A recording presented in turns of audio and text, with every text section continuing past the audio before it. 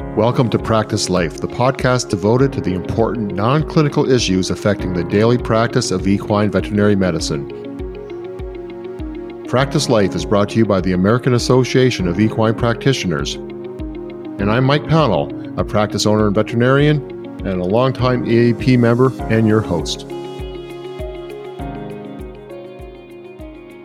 Hi, I'm Dr. Mike Pownall, and welcome to another episode of the AAEP Practice Life Podcast. Today, I am joined with two special guests, Dr. Lisa Kivett of Foundation Equine in Southern Pines, North Carolina, and Dr. Mitch Rode of Clark Equine Wellness and Performance in Maryland, and also an AAP board member. Welcome to you both. Thanks. Thank you. So what we want to talk about today is, there's been a lot of negative press, discussions, interest in equine practice. I know we had a podcast with Dr. Amy Grice the latter part of 2019, and we talked about the new AVMA AAP economic survey, and that it found that only 1.1% of recent AVMA accredited veterinary colleges want to go into equine practice, and it really is a declining scope. And I thought we needed to have a discussion about what is good about equine practice. Let's sort of push back against the negative aspects of it. At the same time, this sort of started in a very circuitous kind of route. And I'm going to pass it over to Lisa, because Lisa, you posted something on your Facebook page a couple months ago, I think it was, about a presentation you did at your alma mater. So perhaps you can just sort of share the context and what your message was. And then I'll pick it up and how I wanted to get the two of you together to start talking about the good in our profession. Sure. So I pulled up that post that I made on Facebook, and I will just read it if that works for you. Absolutely, yeah. I posted a selfie, which I am not normally prone to do, in front of the vet school at NC State. And I said, I spent today and last night at my alma mater speaking to vet students and vet professionals at the Wolfpack Leadership Conference. I'm trying to help change the conversation around equine veterinary practice. Did you know that only 1% of vet students enter equine practice at graduation, and that 50% of them will leave equine practice in the first 5 years? Yep. At the current rate, this industry is unstable and will collapse. Horse owners, will you be able to find a vet in 10 years? Do you want to help? Here's what you can do to help us change this. Be kind. Yep, that's it. Be kind to those rare and beautiful young equine vets. Don't haze them. Don't make comments about their age or how old doc just gave me a salve made of mercury and possum bones. Thank them for caring enough about horses to brave it in an industry that everyone has told them will eat them alive. Oh, and pay your bill. Signed, one of the last women standing. Well, that's wonderful. Mercury and possum bones. In a salve, no less. In a salve. Yeah, well, we have come a little bit from that for sure. So what was the reaction when you wrote that? What was the feedback on your Facebook page? That was pretty wild because I, pulled up in the driveway after, coming home from Raleigh and just sat there for 5 minutes and just typed that out real quick. And it got shared a whole bunch and really ended up kind of all over everywhere. And I don't really still have the statistics on, but it was everywhere. And it started a nice conversation in several equine practice Facebook groups. And, several people pointed out that the only problem isn't, that clients are unkind. There's a lot more to it. But I think, especially in a client-facing post, I didn't really want to get into, how we need to maybe charge them more or whatever. I felt like that was kind of what they needed to know here and now. And I mean, I certainly think it got a good conversation going amongst equine vets, and I had a very positive response from clients and lay people as well. Yeah. And so I read that and I was like, you know what? Spot on. We need to be talking about this. And I did a blog at the end of the year, sort of looking at, the decade in review. And really the big, and I asked people what were the biggest changes that they had seen in practice from 2010 to 2020. And what it came down to, the number one overwhelming, was just the harassment, bullying, negativity, what have you, because of social media. And I think that is something new. So I think when you spoke about that and you wrote about that, Lisa, it really resonated with me in terms of to people of like, let's just be kinder to each other. Yeah. Because if that's the reason why people are leaving the profession or not entering the profession, I think that's an easier fix, if we can start protecting vets. But I wanted to have a discussion because that just totally tricked me into thinking, you know what, there's some great things about this profession. Let's start talking about them. So let's turn it back over to you, Mitch. Maybe you just give us a bit of a background, how long you've been in practice and a little bit about your practice, and maybe just share some thoughts about what makes this profession exciting. Sure. I graduated in 1980, so I've been around for a long time. Been practicing in the part of the world I'm in right now in Virginia, Maryland, West Virginia, since 1982, so 38 years. And I started out as an associate in a mixed practice, and once I grew the equine portion of that practice to a certain point, then I struck out on my own as a solo practitioner. And since about 87 or so, I've been either solo or one associate the entire time. And there were certainly some long days where it was just me and I kind of had to find my way along. This was before the days of social media where you could easily call up a colleague on Facebook and say, hey, what would you do in this situation? So you just kind of stumbled along. And there were definitely some times where you questioned whether you knew what you were doing or whether you were doing the right thing or not.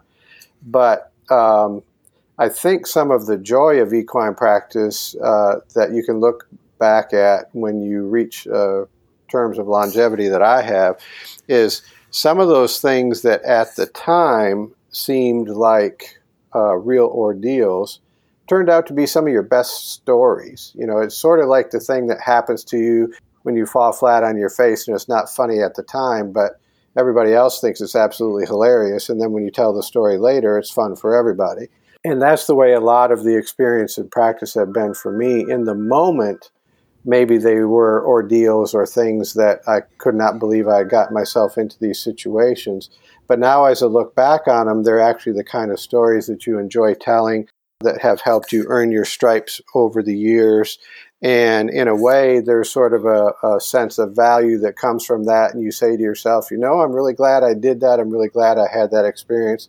And in another setting or in another type of practice, I might not have had that. So that's one of the big ways I think that you can get some pleasure out of it is look at the long-term picture and take some of those short-term experiences that you feel like you're banging your head against the wall and realize that those are going to be the stories you're going to be able to tell later on. So I think that's a big component of it.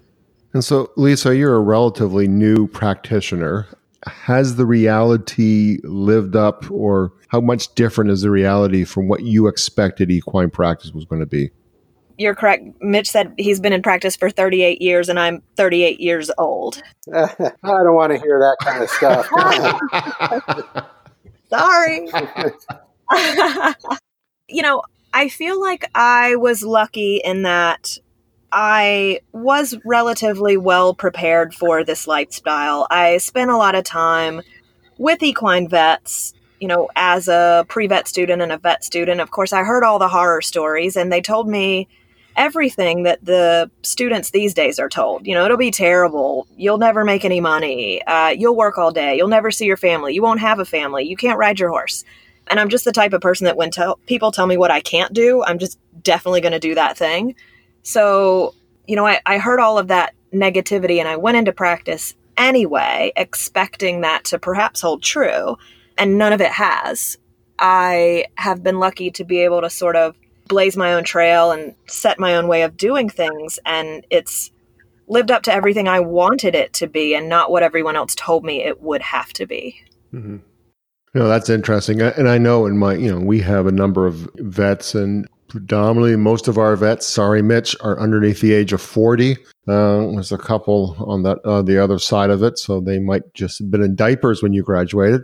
Yeah. But, you know, all through the years that we've hired young vets, they've all said the same thing as you just said, Lisa. Yeah, you know, everybody tells them at school, if you want to ride your horse, be a small animal vet, it's going to be a horrible lifestyle, blah, blah, blah. You know, I see some practices where I think that could be true. And I think those are the practices where you see that 50% attrition rate. But I think there's more and more practices that recognize that vets don't have to be on call 24/7, that there needs to be a bit of a balance, that personal pursuits, family pursuits are all great, and we should celebrate them. So I think the change is happening. I see more and more practices as I'm out and about that are much more let's say, youth friendly or, welcoming to the newer vets. So I think we really have a problem in our profession of dispelling this myth of what equine practice is.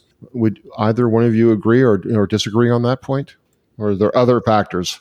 I think there's multiple factors, but I think you make a very good point. And in some ways, it goes back to how do we define success in equine practice. And one of the things that I decided early on, my wife and I had 2 kids, and it was relatively early in our practice, in my practice time, that we had our 2 kids. And I just made up my mind that I was going to style my practice such that I was not going to miss out on my family activities. And what that meant was maybe those clients that were particularly demanding and insisted that you be on call 24/7 and always wanted you there when they decided and not when you decided, did not become my client. And maybe that meant that my practice didn't grow or become as high-powered a practice as other practices in my general area, but that was a choice that I made, that I was going to define success in a different manner. I wasn't going to define it by having the biggest practice or the largest volume practice or the most clients or the clients with the biggest pocketbooks. I was going to have the practice that allowed me to have a comfortable living and spend time with my family.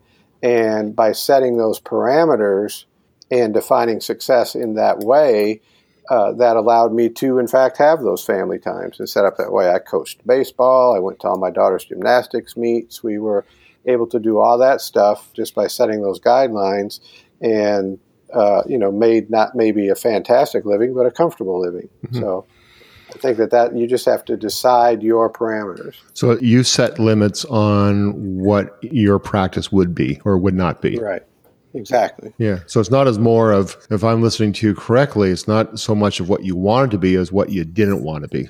And you stuck to your guns. Yeah, that's a very good point. I remember reading an article, I think it was one of the early issues of Equus magazine when Matthew McKay Smith was first developing a lot of that. And there was an article in there about a veterinarian, and all his clients were talking about how wonderful he was and how great things were. And as I'm reading the article, I'm thinking, yeah, this is the kind of guy I would aspire to be. Well, then they turned the microphone over to him in the article, and he started talking about how many dinners he had missed and how many family activities he had missed and how his wife had raised his kids and he was absent from their lives and blah, blah, blah, because he was dedicated to the profession. I said, whoa, stop right there. That is not the guy I want to be. Right. So that's literally when I made up my mind that I was not going to make myself that available to everyone because I wanted to have the other side of life as well. Right.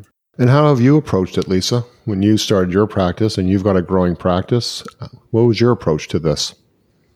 Yeah, I loved hearing that story because I feel like I've done something very similar. I heard the same kind of things from older practitioners that said, they never saw their kids and never had dinners at home. And I didn't want to do that either. So much the same way, I just kind of set my own boundaries and decided what was important to me. And at times in my life, ride my horse on my schedule and just did that. And now with kids, one thing that's important to me is making sure I never miss one of their doctor's appointments. And so I took this morning off and went to my daughter's doctor's appointment because it's just a point of pride for me never having missed one of those. And, I think that that's an opportunity that equine practitioners have that maybe isn't true in small animal or other veterinary careers. And I think celebrating these freedoms that we're able to give ourselves and putting more stories like ours out there for the young vet students. Mike, you mentioned that,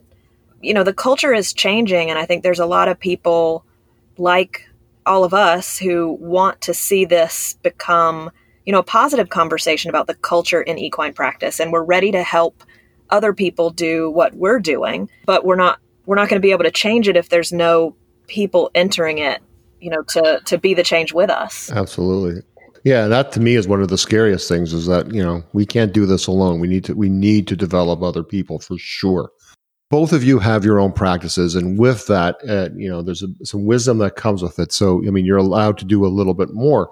So I've got 2 questions. The first one is, with your experiences you're talking about, what kind of negative impact, or was there a negative impact on your business from, setting up your parameters? Like what kind of business, what changed in your business by you saying no instead of saying yes to everything? I'll take that. So, Mike, I am going to take a moment to thank you for some of the work that you've done, speaking at the AEP and stuff on culture, because some of the things you've said allowed me to make some changes in my life. And one thing that's sort of unrelated is you once said that a good day in equine practice feels like driving around and just seeing a bunch of your friends. And I've kind of taken that to heart and feel that way. And another thing is when you've talked before about going to a 4-day work week. Right. Yep. And it's a little bit like that. The more time I take for myself and the less we sort of make ourselves available, I feel like I am able to give people much better service in the time I am available because I'm totally there for them. I'm not wishing I was somewhere else. And the more boundaries I've set, I think the better job I do. And I think, I gross more, I give better service to my clients, and all around saying no is a good thing. Yeah. Well, thank you very much for the kind words. But to reflect on the 4-day work week, we instituted that because we were on a 5-day week and we're in the Northeast. Our busy season's March till July. And typically, until we moved to the 4-day work week, by about June, our vets were done, like fried. They were cooked. You're putting a year's worth of work into 4 months. And I thought, we're going to be one of those practices that just churns out vets. And that's not why I got into practice ownership. And that's why we went to the 4-day week. I was like, my thought was, boy, if we can make our vets, be happier, healthier, more of their true self, they'll be better vets. And even though we reduced our capacity by 20% because we, took a day off everybody, our sales actually went up 13% in over a year. Mm-hmm. And I really chalk it up to is that our vets actually really enjoyed being a vet again. They approached each day with a bit of zest and enthusiasm, and they just weren't tired. It taught me a lot about people and taking care of people. And you're talking now about taking care of yourself. And I know, when I do annual reviews with all of our vets, that ends up being a theme a lot of the times is how are they taking care of themselves? Because you're right. Unless you are sound, no pun intended, how are you going to do the best performance? And, we got to take care of ourselves before we take care of our clients and their horses and everything that comes up in our business. And I love what you said, Mitch, just not being afraid to say no. I think that's a really powerful tool that we should have. Yeah, and I know over the years, I've had clients tell me and heard through the grapevine, I know that there are people that had indicated that they would like to use me, but they knew that I was either by myself or just one associate. I wasn't as available perhaps as someone who was in or a 4 or 5 person practice that could have greater coverage, and they didn't call me for that reason. And my response was, that's okay. That, the clients have to fit the veterinary practice and philosophy and lifestyle. And if the overriding factor is I have to be available 24/7, then we're probably not a good mix. So that's their decision and that's my decision. And like both of you had said, and it's true in other businesses as well. If you read things like the Harvard Business Journal, they're talking all the time about productivity increases when people take more time off. And it's just a mentality that we struggle to wrap our minds around, but once we try it, it works quite well. I have my staff here from 8 to 4, and I'm religious about making sure that they get home at a reasonable time because I want them to want to come into work in the morning and look forward to coming into work in the morning. I don't want it to be a slog and a drag and something that they don't look forward to. So I make sure that they have time away from work so that they continue to feel that way. So let me ask both of you, and I'll go to Lisa and then on to you, Mitch. I mean, you're both practice owners. We all probably know of practices or hear a story of the practices of other practice owners that maybe don't share or are suspicious of what we're talking about. What kind of advice would you give a practice owner that, is having a hard time attracting associates, having a hard time retaining associates? Lisa, what would you tell a colleague about letting your vets be better for themselves? I mean, that's just such a good question. And I'm not sure I have a great answer for that because I was talking with someone recently it was in one of Amy Grice's groups that we were having a discussion about changing this culture and how to change it in these practices that don't feel the same way we do. And I don't think anybody had a great idea. I think it's really difficult to change the perception when people are really attached to a completely different set of ideals. I don't know how that can be done. What about you, Mitch? What would you say to a classmate of yours who are, people, I worked 6 days a week, they should work 6 days a week. I worked 15 hours a day, they should work 15 hours a day. Well, and my first response would be, do you really want to work 6 days a week, 15 hours a day, and wear that badge of honor? If you answer in the affirmative, then I would say, but you also need to understand that not everybody else does. And if you want to attract someone in your practice, you're going to have to accommodate or make some concession to the idea that people have a different approach to lifestyle than you do. But it's funny because I think the first thing I would usually say in a situation like that is raise your fees. Yeah. Because a lot of what it comes down to is they work those long hours and they have their associates work those long hours because that's what they think they need to do to be able to afford to pay those associates and to keep the practice open and running. And usually the first step in overcoming working harder, as everyone knows the saying, work smarter, not harder, be smart, raise your fees, because people are not going to, if you continue to do a good, solid job, they're not going to balk at raised fees, and you're going to have a little bit more cash coming in that's going to perhaps allow you to pay that associate and allow them more time, and pay yourself and allow yourself more time in a more functional way.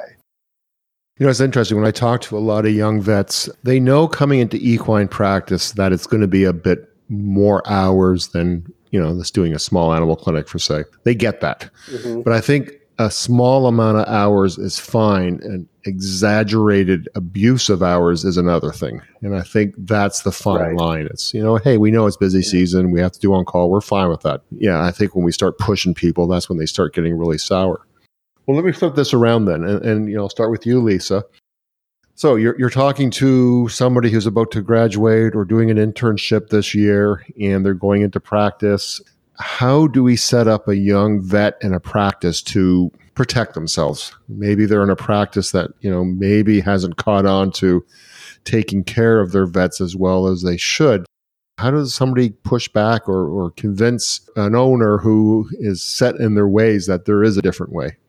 Yet again, I think these are the exact right questions to be asking, and things that we all need to be having a lot of conversation about, because there is no easy answer to this. And I talk to a lot of students, as they're coming through fourth year, and they'll, take a couple of weeks in the truck here, and we'll talk about things. And even before they land in a practice, I do talk to them about trying to choose a practice that has the best odds of not making them a statistic. And these practices where you've seen, an associate or two come through and start and quit in the same year after year after year, that perhaps going to work for that practice in the first place maybe isn't in their best interest. And then, once they do end up there, it can be very, very sticky to try to advocate for yourself as a younger veterinarian who finds themselves in a culture that doesn't agree with their own ideals. And I think that, there's some strategies to, help someone find a little bit of value in their own position inside those practices, taking a little bit of control over developing a new profit center, that they can feel some ownership over, or doing a little bit of sort of personal branding to find some value in their own self. But, straight up trying to change that culture, I think, is going to be a huge, huge challenge. And the only way I think it could be done is just trying to have an open and honest dialogue with other people in the practice about what you value and why you value it, and be open to listening to their opinions as well. Yeah. How about you, Mitch? What would you suggest to a soon-to-be vet about what kind of practice to work at? Well, I think Lisa makes a very good point, and that was one of the things I was going to say is think of something that you can go to that practice and either at the outset or after a short time there, approach the ownership of the practice and say, hey, I'd like to try this, and sort of put something together of, let's take on this project for this set period of time and see if we can turn it into a profitable center. This is what I'd like to do, and set some parameters around it and what it's going to look like when it's completed, and just basically make it a project and see if you can benefit the practice by doing it. And as she said, it's sort of like a self-branding thing. It can be like your area of the practice. Just once you're there, kind of look around and see if there's something that you can turn into something that's going to be beneficial for the practice. By doing that, show the ownership that you are vested in sort of the long-term approach, and then become more of a philosophical partner in the practice going forward from there. So I think that's a really good way to do it if they can find something in the practice that would provide that kind of niche going forward. That's one of the things that I would shoot for. And I would also agree, interestingly, on the board of directors at the AAP, obviously we're looking at this question pretty extensively, and one of the things that we're going to try to fit into our programs is what we've called the associate-friendly practice, and we're trying to find practices that have been successful in bringing on associates, keeping them around for a while, maybe even getting them into partnerships, and then having them participate in the AAEP from the standpoint of talking to other practices about how they did it. And I think that would be a source for changing the culture at the top, as Lisa was mentioning, as well as making some of the younger people coming into the profession aware of who some of these practices might be and who some of the practices that are paying attention to that might be, to sort of give them an opportunity to match up. Yeah, I think that's, that was sort of what I was going to sort of segue into, is I think with, there's a real mismatch between the amount of vets that are coming into equine practice and the demand. And I think really it is a seller's market right now. And I think young vets, really you can just search for that practice that shares your values and your purpose. And they're out there. And I think there are more and more practices that really take care of each other. And I don't think that old paradigm of work you to the bones that's an old one. And I think there are more and more of these younger practices, young and old owners that are really investing in the people that work with them. And I think that's a really, really, that's encouraging. I have one last question, and I want to end this on a bright note. And I think we are talking on a really positive way, but I want to ask each of you one last question, and I just think this sort of hopefully will segue into anybody who's listening to this that's thinking about going into equine practice goes, hey, I want to do that too. So here's my question, and that is, what was your best experience as a veterinarian so far? It's hard to point to one particular thing for me, but I can say there have been a few examples. I love working with mares and babies. It's a big part of what I do. And I think the most satisfying thing to me, and it's not just one example, but there's been a number over the years, is when you take that foal that's not doing well, borderline sick, and really needs some help to make it, and then it gets through that early stages and ends up becoming a successful athlete or successful at whatever it's doing. I've had owners take me out to dinner or take me up to the races when a foal that I saved is up at the racetrack breaking its maiden and things like that.